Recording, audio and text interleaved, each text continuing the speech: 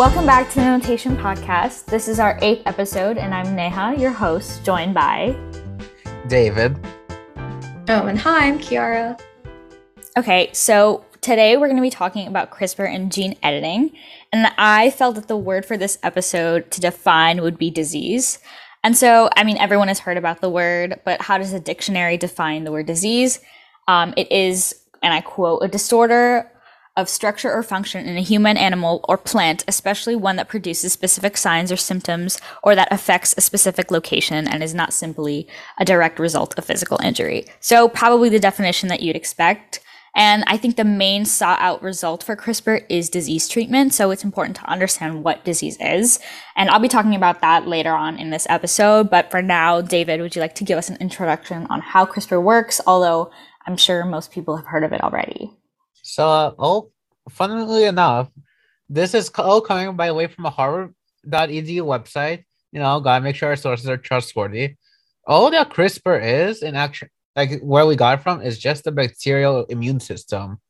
And so, but it is a very special one because we found numerous adaptations of it for research and medical science. So first, funnily enough, step one is called adaptation, and that's when the DNA from an virus, we all know what a virus is, right, is processed into short segments and is inserted into a CRISPR sequence.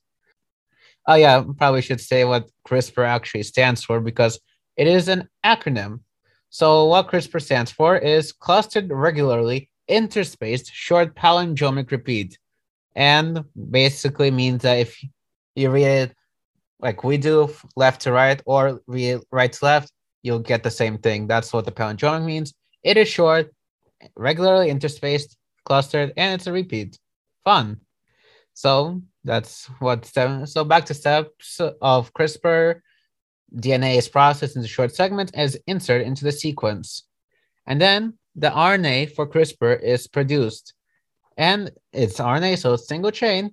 And then it's cut into short parts, that RNA that is transcribed into CRISPR RNAs. And then the RNAs guide the molecules, the special proteins then the CRISPR RNAs, they just guide the molecular machinery, the proteins, to destroy the viral material and learn from it. And that's what CRISPR is. Okay, Kiara, do you want to talk about, why we're using CRISPR? Yeah, sure, I can talk a bit about that. So according to a bit of information from labbiotech.eu, some of the benefits to using CRISPR over other genome editing tools is that the CRISPR system can modify DNA with greater precision, and it also is more inexpensive compared to some of the other technologies out there. And it also has a potential of simultaneous multiple loci editing, which makes the technology also easier and more efficient. As to some of the uses that CRISPR has been used for, it's been used for in studying cancer, for example, specifically metastasis. So using CRISPR, we can kind of make small cuts into the cell each time it metastasizes, and we can be able to track down the cancer cells that way.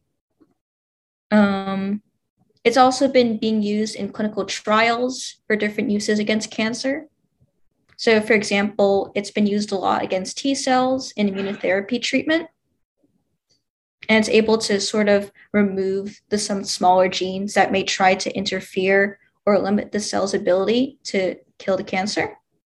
And the CRISPR has also been used in certain genetic disorders such as sickle cell disease. And so the FDA has enabled some of the first human tests of CRISPR-based therapy. And specifically for sickle cell disease, it is able to trying to find the correct the mutation in the beta globin gene, which is responsible for sickle cell disease. And other trials have also focused more on suppressing the fetal hemoglobin gene, which is normally turned off in humans, which may help with symptoms of sickle cell disease. And one other disorder that CRISPR has been used against is a liver disease known as transthyretin amyloidosis. And it has been used in patients such as in an NPR podcast, they talk about Patrick Doherty, and he contracted this illness, but he was able to what's the word? He was able to feel a bit better after CRISPR treatment. And yeah. Okay, so I think the benefits of CRISPR are kind of undeniable. It seems like it's a really like novel technique, but there are risks that are associated with it. David, do you want to speak about that a little bit? Yeah. So they're as good as CRISPR is, and as much as I'm an advocate for science moving forward, I do also advocate for risks being thoroughly examined. As this article that I researched for this episode indicates, CRISPR can go horribly wrong. Now, so what happened was a Colombian researcher was trying to see if they could correct some embryo mistakes, like live human embryos, very fun. And so they got 4 embryos and used CRISPR to add one nucleotide to the genome to make sure that baby is not born blind, because the sperm cells that were used for the embryos were harvested from a blind man, and they found out that he was missing a nucleotide, and that's all they wanted to do was add the nucleotide, fix a mutation, get a healthy child. But as it turns out, instead of fixing the problem, and they tried to fix it at various stages, like when it was fertilized and later, like all different stages. All 40 embryos were found to have the entire chromosome with the gene missing. And as the scientist said, yeah, that embryo's doomed. And I think also the scientist is in jail now and he's internationally scorned. So what this is an example of is off-target genome editing. And what that is basically when we try to modify one thing, but end up with a completely different thing, and it can cause harm. And I think it usually does. Yeah, that reminds me of another CRISPR case. I think I had written about it in Sigma, which is, I don't know how to pronounce his name. I'm going to spell it. It's He as the first name, space Jiankui. And he's a Chinese researcher. And he attempted to delete the CCR5 gene, which is on the 3rd chromosome, in order to reduce the risk of getting HIV. And he did this to like 2 twin girls in China, but at their like embryonic stage, where the father was HIV positive and the mother was not. And he believed that they didn't have the CCR5 genes, and like the proteins needed by HIV wouldn't be produced. And then that would protect their T cells. But it actually led to, I think, one girl having one of the CCR5 chromosomes and the other girl having neither of them. So it was only like partially successful, if you would even call it successful. But like the change to that specific gene resulted in like the production of a non-functional protein, like a protein that no one has ever seen before. So I think that goes to show like, oh, the unintended consequences and the long-term side effects that we're not really sure of that can result from CRISPR. And then I think you also have to think of like germline mutations and like, will this pass down to your children? Like these unwanted mutations that result from CRISPR.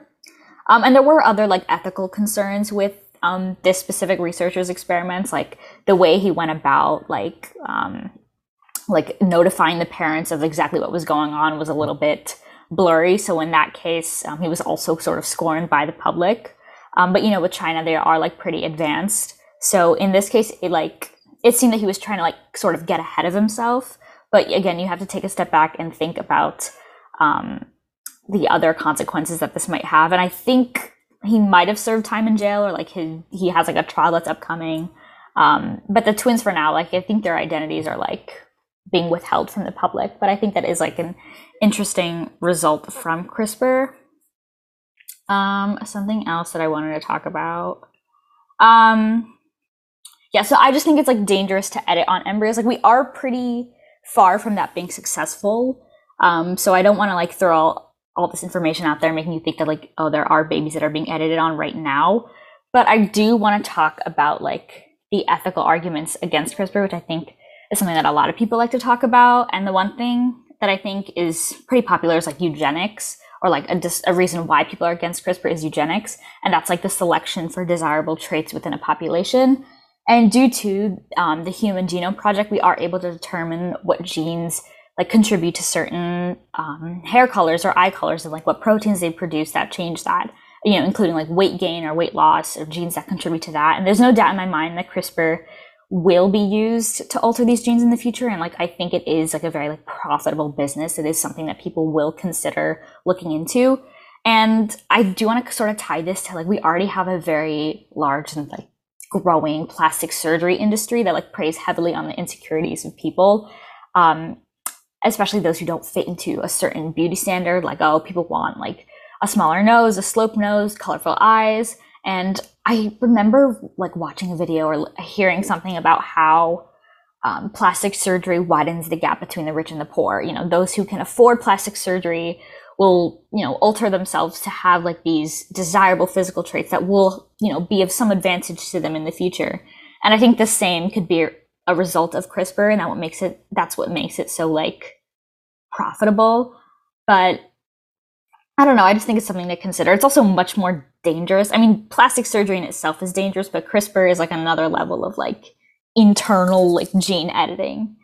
But I think that's sort of like the cosmetic side to CRISPR. I also want to talk about sort of going back to what I said at the very beginning about the definition of disease. But like thinking in the perspective of a parent, I'm not a parent, but if I was one and I was thinking about my own child who was going to suffer from a disease, like if I could prevent that and, if I had to take a chance, would I? And I think I probably would if I knew my child was going to suffer. But again, it is not that safe for embryos yet. And a lot of changes, that would cure certain diseases or prevent certain diseases need to happen during the embryonic stage. Like once they're fully developed, CRISPR might not be as effective. But then there's an argument that some, genetic mutation shouldn't be considered a disease. And like, why would you need to like cure something like that? And so one example that I can think of is autism. And there are a lot of articles that talk about CRISPR being used to like quote unquote cure autism, but not every person views that as something to be cured. Not everyone views that as like disadvantageous. In some cases, autism can be advantageous. I think or information is organized in the brain better under some certain cases. So I don't feel like everything needs to be changed. Everything needs to be altered to be like the normal standard. And especially, again, if some people cannot afford it, those people with these certain diseases or with these certain disorders will be ostracized and will be like treated differently in the public eye. Yeah, so I just want to talk about a very popular sci-fi franchise. We all might have heard of it, Star Trek, right? We all heard of it, right? And so gene edit, like this whole process of changing your genome is taking quite literal. It's a big subject there. It was present in the original series and throughout the 90s when this was the hot new science thing. And so, by the way, I will be giving out spoilers for season 5 of Star Trek Deep Space Nine. I don't want to be held responsible. This is your own risk. Okay, that out of the way. Spoiler warning. So, in season 5, there is an episode where we find out that one of the main characters is modified genetically. Like his parents said that he was developing a little more slowly than normal children. And so he was taken to do some illegal genetic modifications because in that world, the genetic modifications are outlawed unless you're using it to correct some serious birth defects, right? That makes sense. Like you would want your kid to be healthy. Well, when this finds out, and in the end, we like find out that he will be allowed to continue his career because otherwise he will have been banished, not allowed to work in Starfleet. We find out for every, like, he was a good guy, but there's this other character. His name is Khan Noonien Singh. He was a total psychopath. So this is also like what if we alter someone to be like smarter, stronger? Basically, the ideal human. What if he's a total psycho or something else? And that, again, off-target genome editing is a very big concern. I like it when science fiction reflects in real life. Yeah, Kiara? Oh yeah, I guess like another issue that could like tie into all these ethical arguments would be like the case with Henrietta Lacks and like why transparency is like really important. Like I guess like I can give a quick recap. Like when Henrietta Lacks, she had to go in for, I forget like which specific surgery. I think she had like a cancer issue. So but the doctor took a sample of some of her cells. And then without like asking for her permission, he sort of did run experiments with her cells and found out they were able to sort of regenerate themselves in a way. So now they're known as like the HeLa cells. And he sort of sent samples to like different laboratories and to other people that he knew. And then pretty soon, without the family's permission, they began to sell, cervical cancer, I think was the cancer. He began to like sell the cells to different laboratories and things like that, and it sort of became a commodity. So like even today, the family is still trying to figure out how much of it, how transparent this really was for them, how much of the profit should they be getting, how much of the recognition should they be getting. So I guess like if doctors today were to use CRISPR to sort of like correct quote unquote diseases, or like try to see if using CRISPR can like fix certain traits or things like that, I think it really needs to come down to being transparent with the people they're going to test these things on. And then like if it becomes a commodity, and if it's approved to be like sold or used to other people in the future, like how transparent should we be to those people, and what should we do from going on from there? So another thing about Henrietta Lacks, not only was her privacy stolen, the family is still trying to fight. First of all, they were not even made existent. The fact like they only made existent like 5 years later after this whole thing was done. So that's just ridiculous. Also, she was African American, which is like hypothetical. Well, if she was a white woman, would the doctor have notified her? Like hypothetical, what do you guys think? If she was white instead of black? I don't believe it would have happened. I think there would have been more of like transparency. Like I think the doctor who had taken the biopsy of her womb, hold on, I remember writing about it. Dr. George Otto Gey, Gay, I guess that's how I'd pronounce it. I think there would have been more transparency if she was a white woman. I mean, there probably would have been a lot more questions like from her family members or whatnot. And she probably would have gotten recognition a lot faster, even if it did happen. Yeah, that's what I think. Oh yeah, I agree. I feel like if she was a white woman, it would have been like more transparent. And I guess like that just comes down to just be like depending on like things like that. It just like really alters the transparency of the situation. Also, another thing, she also died due to the cancer. What if she had survived? Another hypothetical. What if she survived from the cancer? What if through some miracle they managed to cure her? Would they have been transparent then? I think it's hard to say because it is like a hypothetical situation, but I still think it would have been a struggle to get her any sort of recognition, even if she did survive. I feel like they also might have like tried to like keep it away from her. Like they'd be like, "Oh, congratulations, your cervical cancer was cured. It's not really like showing up again." But they wouldn't like really tell her what they did with her cells afterwards. So that would just make things even more opaque. And she would just like probably continue on her life without knowing what happened to those cells, and her family would just not know what happened with her cells either. Yeah, going back to the whole ethics argument, I also want to talk about it from like an evolutionary standpoint, and like getting rid of all these different genetic mutations so that we can all be, normal and average, and we can all live a healthy lifestyle. Like obviously the environment changes throughout time. So like, is getting rid of all these genetic mutations doing us a disservice in the future? I mean, if you take in like biology or like the evolutionary unit in biology, you know that like there is a lot of biodiversity that comes with genetic mutations, and these can be advantageous in the future, even if they seem like a disadvantage now. So just something to throw out there. And one more thing that I wanted to touch upon, just because like the name sort of sounds familiar, is GMOs, which is genetically modified organisms. And you've probably heard of it before, like at a supermarket when you're talking about different foods. And it basically like combines like the most desirable traits within an organism. So if you're talking about plant and you're talking about like fruit, certain genes that you'd want were like resistance to drought, resistance to herbicides, insects, or like the production of a larger fruit, larger organism, whatever, or like a better tasting fruit.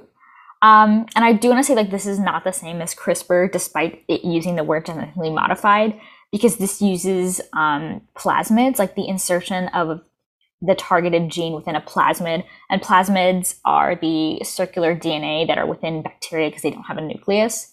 And then plasmids have the ability to like transfer between cells really easily. So that's why they're used within GMOs. So your isolated target gene is inserted into a plasmid, which is then inserted into the model organism. And then that organism will grow to express the desired traits, hopefully in the most successful cases. And again, this doesn't directly alter the DNA of the said organism. That's why it's not the same as CRISPR. So I just want to make that distinction. But I'm pretty sure that they are working on like genetically modified organisms using CRISPR, although I don't think they would be called GMOs. They'd probably be given a different name, but that's just something I wanted to bring up.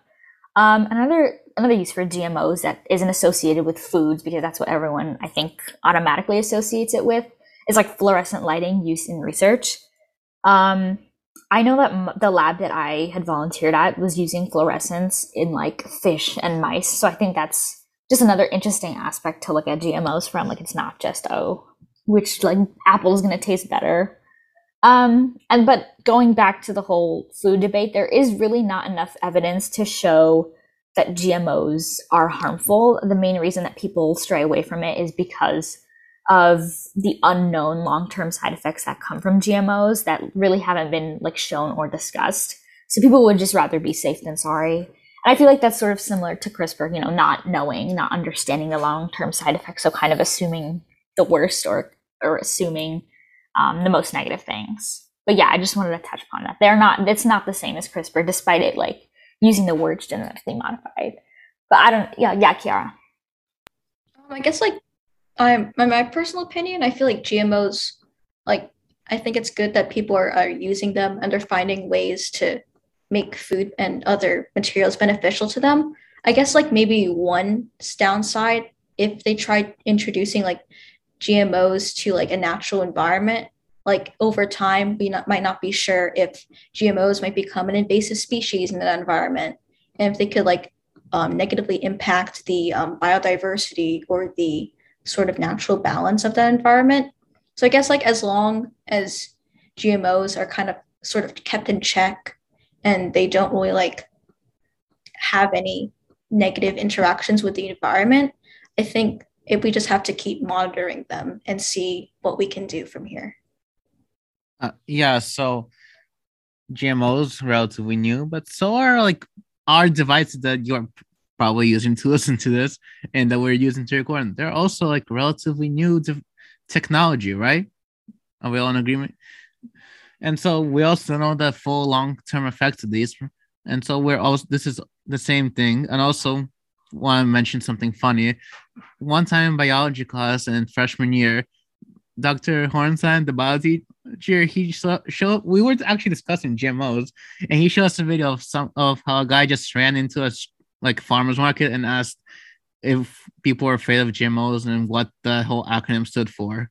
Like, I get those videos are edited like to only show the stupid answers, but those stupid answers were they either did know, which was I think some people did know, but most people did not know, and I think some even gave like the stupidest answers back. So if you're going to be, I'm just saying, it's like if you're going to be afraid of something, please research it. Okay, just please research what you are afraid of. You might find that it is not as harmful as you think. Yeah, no, misinformation spreads really, really fast. I mean, when you're considering GMOs, again, like I said before, the actual like DNA of the animal, not necessarily animal, but also like plant, organism, whatever, is not being changed. It makes me think about like the COVID vaccine and how people said like DNA is going to be inserted into you and you will change as a person. No, it is mRNA. Like, that is not going to alter your DNA. It's just going to like produce a certain protein. But it makes me sad to see all the people talking about how the COVID vaccine is going to alter your DNA. But I do understand also research is hard to interpret. So, Do your research, please. That's what we're here to talk about. Also, I know in like recent years, there have been a lot of debate on whether food should be labeled as contains GMOs or doesn't contain GMOs. Because there's like the whole issue of, oh, I want to get food that's not like artificially processed. I want to get organic food. I want to get food that's GMO or non-GMO. And I guess like as of now, because there aren't as like a lot of GMO products as there might be in like the future, I think like I don't think there's like any harm in putting, oh, by the way, this product has GMOs. But I guess like once again, like in the future, since a lot of these technologies are still recent and like developing, it just goes to show that anything could probably happen in the future. But I just wanted to bring up the issue with labeling as well. Okay, I just looked it up. So this is based off of like one Google search. But it says the law requires labeling only on bioengineered foods intended for human consumption that contain more than 5% GMO ingredients. I don't know what 5% GMO ingredients means. Like, how do you measure GMOs in percentages? But hey, there's something there to look at. But it also said instances where GMOs do not have to be labeled include foods derived from animals such as eggs, meat, or milk, refined ingredients like oils and sugars, food served in a restaurant, foods manufactured and sold by very small manufacturers, or any non-food products. So, I mean, unless you're extremely, extremely picky about what you eat and you like really are sure that the food you're eating is organic, you've probably consumed some sort of genetically modified organism in your life. You don't have to freak out about it now, but you probably have come across and consumed one. I mean, how does like your family feel about GMOs? Like, I remember a couple of years ago, my parents were like really, really concerned about the word and like phrasing of GMOs, and they would like stray far from it from in a restaurant. But I don't really see anything labeled as GMOs anymore, and we kind of just eat whatever. Well, my parents are both pharmacists, and judging from their reaction to the COVID vaccine and how they're just like, we're gonna get it, and they told me you're gonna get it, and my grandpa was told he's gonna get it, and my sister was told she was gonna get it when it became eligible. Though we did wait a while, like in case of side effects, gotta make sure. And I'm gonna judge it based off that. Let's say they're okay with GMOs. I mean, it is relatively harmless. Again, we don't know the long-term effects. So, from what we do know, it does seem relatively harmless. I would say like the same thing too. Like sometimes we would get like organic products, but I think we're more concerned about like, I guess like artificial ingredients and like more synthetic stuff like that. But like when it comes to like, I guess GMOs, we get probably like a mix of both organic and genetically modified foods. But yeah, I guess like an additional thing I wanted to point out, like what you got from that Google search, I kind of find it interesting that the products they're like mainly concerned about are like, I guess it narrows down to like fruits and vegetables. So I'm not really sure why they specifically want to like label those products, but just something interesting I noted. Yeah, I don't know either. Maybe, okay, again, this is off the top of my head, but I guess with fruits and vegetables, it's like the direct thing that you're eating is modified, but like if it's foods derived from animals, it's going to be the animal that's genetically modified to produce an egg or milk or whatever. So, I mean, maybe there's some sort of like discrepancy there. Maybe that's different. I'm not really sure. David? Also, we've been genetically modifying our food for millennia. Like, yes, what we are calling GMOs now is like what we're using high-tech science, but selective breeding is technically modifying the genome of a certain species so that it be beneficial for us. Like, let's take carrots, for example. We all know them. They're like triangle-ish, like cone-ish, and orange vegetables, right? We all we know them. We love them, right? But they weren't always like that. They were many different colors, as was corn. Corn was not always just yellow. It was many different colors, but over time, we selectively chose which ones were the best, and those also happened to correspond with the color I think carrots were specifically bred for the orange color. That could be my thing. Somewhere I've read off the internet. Don't quote me on that. Yeah, we've modified our food for millennia. Or take watermelons, round, big, and sweet. They were small and bitter like a few centuries ago. Yeah, I just think people get scared when it comes to like, oh, there's scientists doing something in a lab, rather than like farmers being like, oh, this certain crop seems to produce better tasting corn. But when you put an image of like people in lab coats with like scary goggles and micropipettes, I think it just scares people into thinking that there's something like deeper going on. Yeah. Okay, I think that's a wrap on this episode of Mutation. I think that CRISPR has amazing advantages that can't be denied, but it's important to understand and recognize both the health risks and the ethical concerns of CRISPR, because it might just be an inevitable like technology in the future. So you can check out StuyvesantResearchClub.com for more episodes or any other content that the Research Club puts out, like our Sigma magazines. They're amazing.